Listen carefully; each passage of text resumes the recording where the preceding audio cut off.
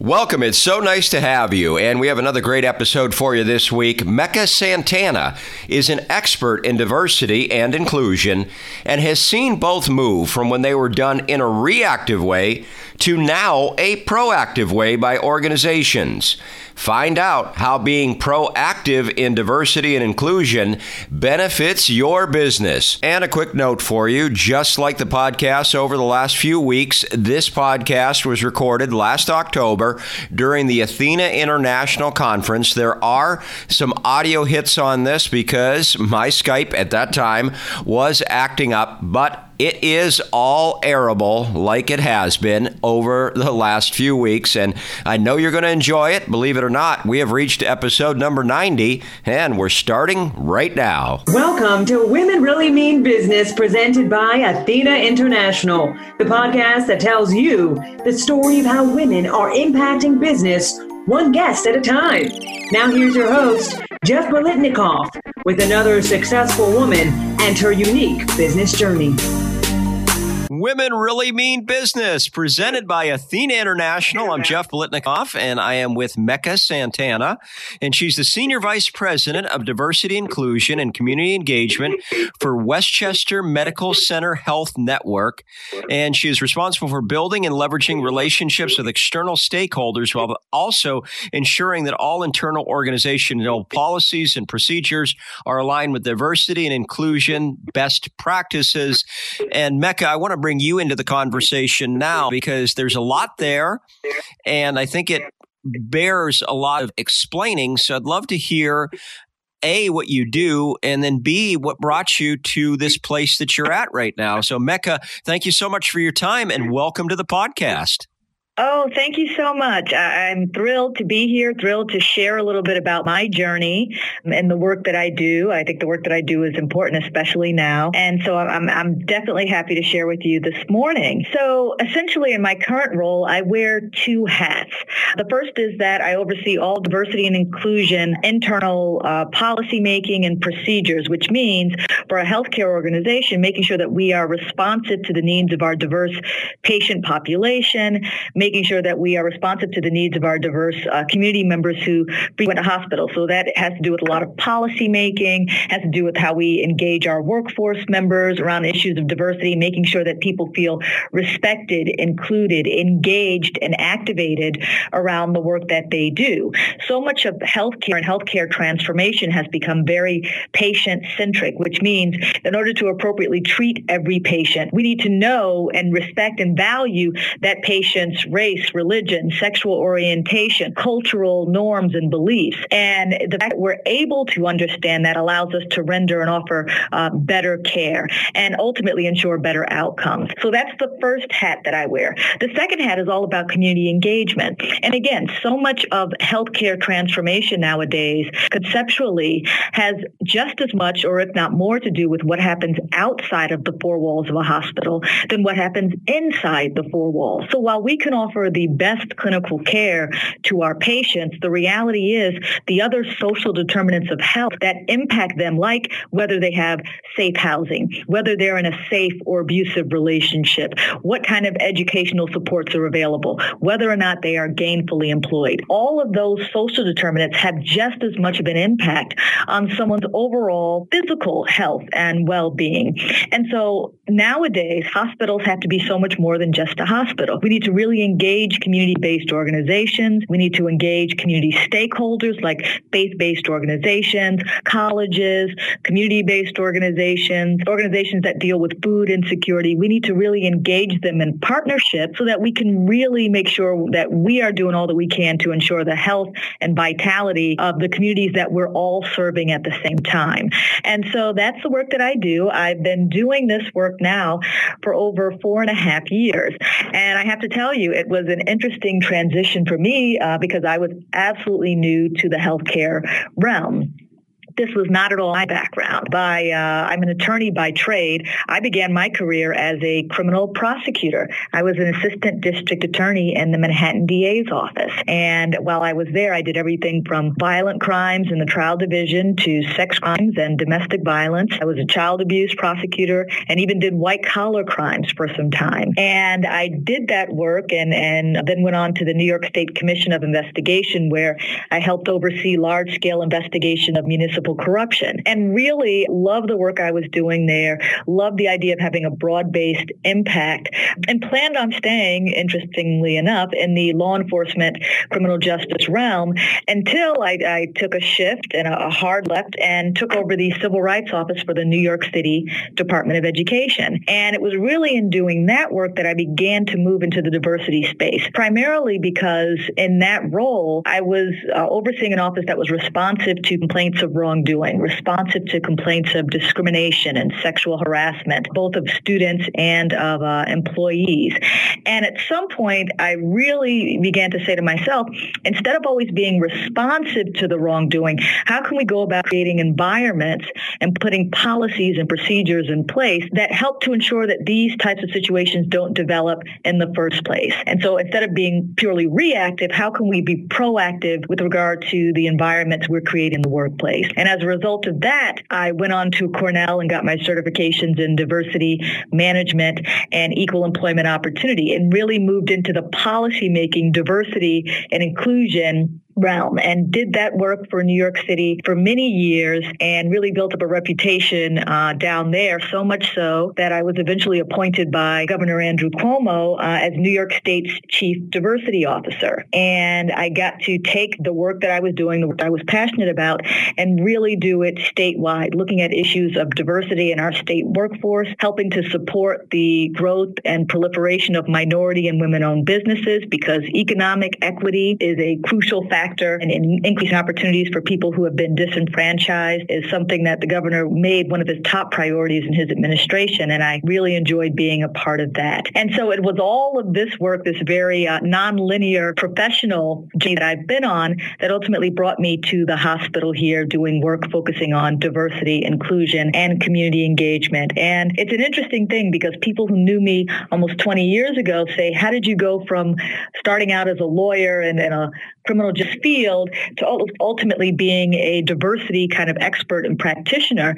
And what I say is that the work, whether it's in criminal justice or education or government or healthcare, the realm can change, but the underlying passion that I've always had hasn't. I like being an advocate. I am passionate about advocacy and fighting the good fight for people who need it most. I'm passionate about making sure we're ensuring opportunities and access and equity for everyone. Those are the things that I'm passionate about, and I can do that work across many realms, and I have done that work across many realms, and I've managed to be successful in each one of them. And so I'm just happy to be able to do this work in a new space where the issue is just as important. The issue of healthcare and access to quality healthcare is just as important for so many people in so many communities. And so I'm blessed to continue this journey here at WMC Health, where this organization really embraces and supports the idea of being more than just a hospital. Well, it's safe to say that in the areas of diversity and inclusion, you are an expert. And on this podcast, we have a lot of C-level executives listening, business owners, entrepreneurs, etc. And I'm sure that as you've traveled through your career in diversity and inclusion, you've probably seen maybe some confusion around the subject. So maybe you could address the folks listening right now that may or may not be having their own struggles in those areas, trying to get better at it. And what would you tell them? What are some action steps that they could take? And what are you finding that people don't know that they should know? Sure. And that's a perfect way to summarize kind of the struggle that many organizations have. So I like to say that the diversity space has evolved over time. Many organizations, when they first started getting into diversity work per se, and I'm using the air quotes, really did so because they were mandated to do so. They did so because it was a must do, because we were worried about litigation or being sued. And so it was compliance driven. And so that's the posture that many organizations took. They didn't really embrace it. They didn't really value it, but they understood it was something they needed to do. The work then evolved into this kind of altruistic conversation about diversity, with the idea that diversity is the right thing to do. It makes people feel good, and it's great for the organization, and we're all going to get together and tolerate diversity. That was some of the language that people used. And while that was well intended, it really didn't do much to move the needle, because whether it's the right thing to do or not depends on who's sitting in the CEO or the leadership seat. If they believe it's the right thing, then it's something that gets embraced. But that wasn't a business reason for organizations to value diversity. And so the evolved conversation around diversity and even inclusion, which I'll get to in a moment, but the evolved conversation around diversity is looking at diversity as something that is not altruistic, looking at it as something that's aligned with the business mission, vision, goals, something that's aligned with the overall strategic priorities for an organization, looking at how the valuing of diversity will help drive your bottom line. It will help you if you're an organization that sells a product. It will help you sell more products. If you're an organization that serves a certain constituency group, it will help you better engage that constituency group. If you're an organization like we are, a healthcare organization, it will help us really build trust with our patients. And we know that in building trust with patients, they're more likely to be compliant with treatment plans and ultimately help ensure better outcomes for our patient population. So I wed and evolved diversity conversations, wed the policies, practices, procedures around diversity implementation in an organization with the overall business objective. Diversity and inclusion is a business imperative. And that moves to the conversation even around what the distinction between diversity and inclusion are. They are not the same thing. And oftentimes you'll hear them spoken about as if they are one and the same. Understand, diversity is a metric. It's an important metric, but it's a metric. It's the idea of bringing diverse people with diverse backgrounds, perspectives, intellectual abilities, geographical history, bringing all of them into the mix. However, the inclusion is how you engage, how you trigger, how you value, how you make sure that voices are heard. That's the inclusive nature of organizations creating an inclusive environment where everyone maximizes their contribution to the organization, because you can have a diverse organization and still not have an inclusive organization where the workforce is appropriately engaged. And so valuing diversity means really creating those inclusive environments. And I think organizations have to be willing to, in this new evolved conversation, first of all, educate themselves about things like the unconscious bias that is still so pervasive. So much of what we see is less about the overt discrimination that existed to exclude people, but is really about more of the covert unconscious bias, which has the same detrimental effect on certain segments of our population. And so organizations have to be willing to have candid conversations that might make people uncomfortable. But it's in this discomfort that we have growth. It's in this discomfort that we have revelations about how people really feel, and they're able to share that and be transparent about how they feel about organizations and about what may be holding them back from maximizing their potential and fully contributing while at work. So there has to be courage in this conversation. We have to have a dialogue that's productive. And again, always tied to, at the end of the day, how does this work? How does this evolve conversation? How does the embracing and valuing of diversity and inclusion help us be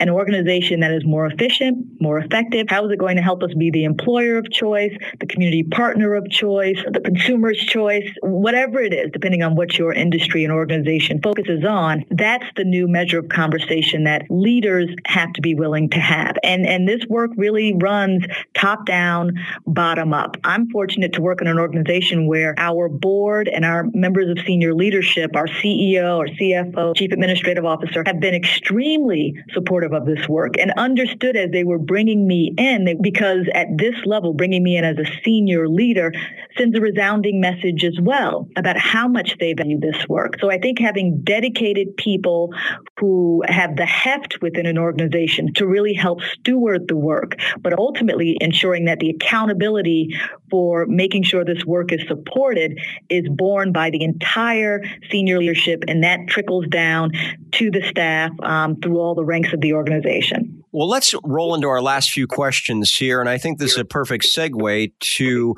you talking about resources that people should plug into. Not only resources for diversity and inclusion, but also resources that you might find personally inspiring. Sure. So I am a big fan of podcasts. I'm a big fan of Brene Brown.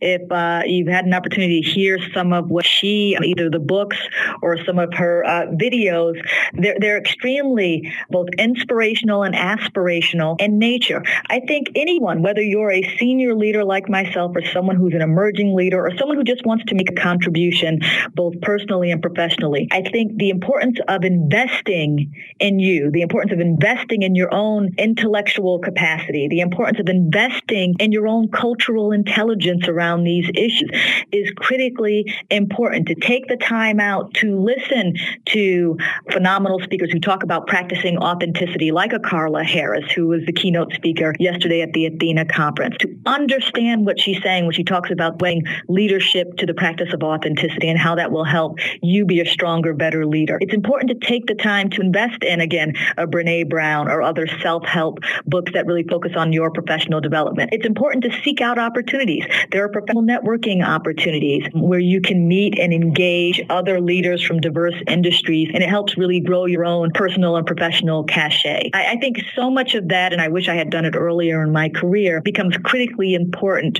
for those of us who see themselves as really having, again, a valuable contribution to make. So your investment in your success, not just taking a passive role and waiting for life to kind of happen or waiting for someone to recognize you and recognize your talents, I think it really does a disservice to all that you have to offer. I think for being aggressive, being assertive, being someone who's willing to stand up and speak out and be noticed, if you do feel like your voice is valuable and you have that contribution to make, then it's worth you fighting for your own journey and fighting for your own success.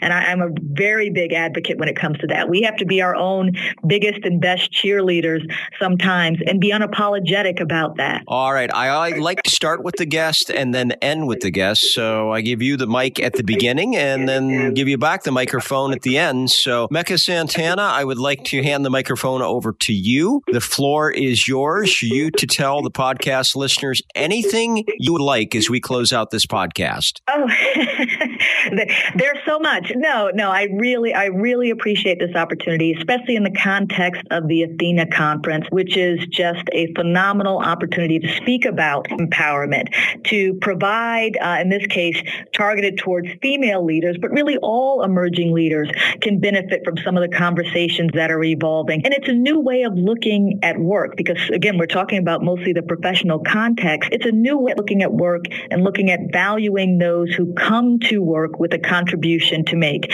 And unless we're able to trigger, unless we're able to activate, unless we're able to key in on that person's passion, purpose, figure out what their plan is for their own professional trajectory. Unless we're able to do that, we're really doing a disservice to our workforce and then ultimately doing a disservice to, again, our constituents who are going to be interacting with our workforce. If we are in our industry, in my case, healthcare, we are in this industry to help people, and most industries are in it to help people in some form or fashion, to be in service and of service to others, then we have to be willing to evolve in our thinking about what the workplace is and what the human capital, our workforce is. And that's the work that I've really dedicated my life to. I've been able to create work environments that I would want to come to work in, and understanding the critical importance, the fact that we spend so much of our time in the workplace. I think it's a phenomenal opportunity for those of us who have the ability to make it a productive place, a place that's engaging, a place that's rewarding and personally and professionally fulfilling. It's something that we can all do if we work together and reframe, reshape our thinking about work. And so I'm happy to be a part of that work from the diversity, inclusion, and engagement aspect. And I'm happy to have forums like this where I have an opportunity to share with others about the work that I do and the work that I'm passionate about.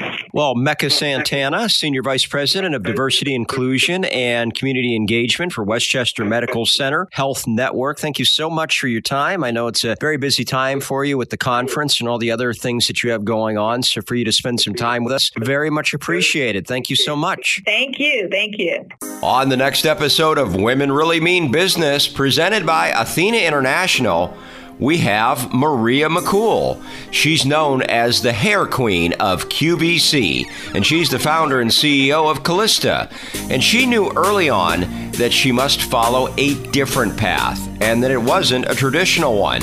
Are you feeling the same? You must listen to this podcast then. Here's a little bit from Maria. They brought me in the office and my parents just said, listen, we'd love for her to go to college, but we're telling you this is what she loves to do. She does it all the time. And it's just think this is what she wants, so we don't want to hold that back. Are you interested in becoming a guest? Check out our Being a Guest page at womenreallymeanbusiness.com. All levels of business accepted. We love a wide range of stories.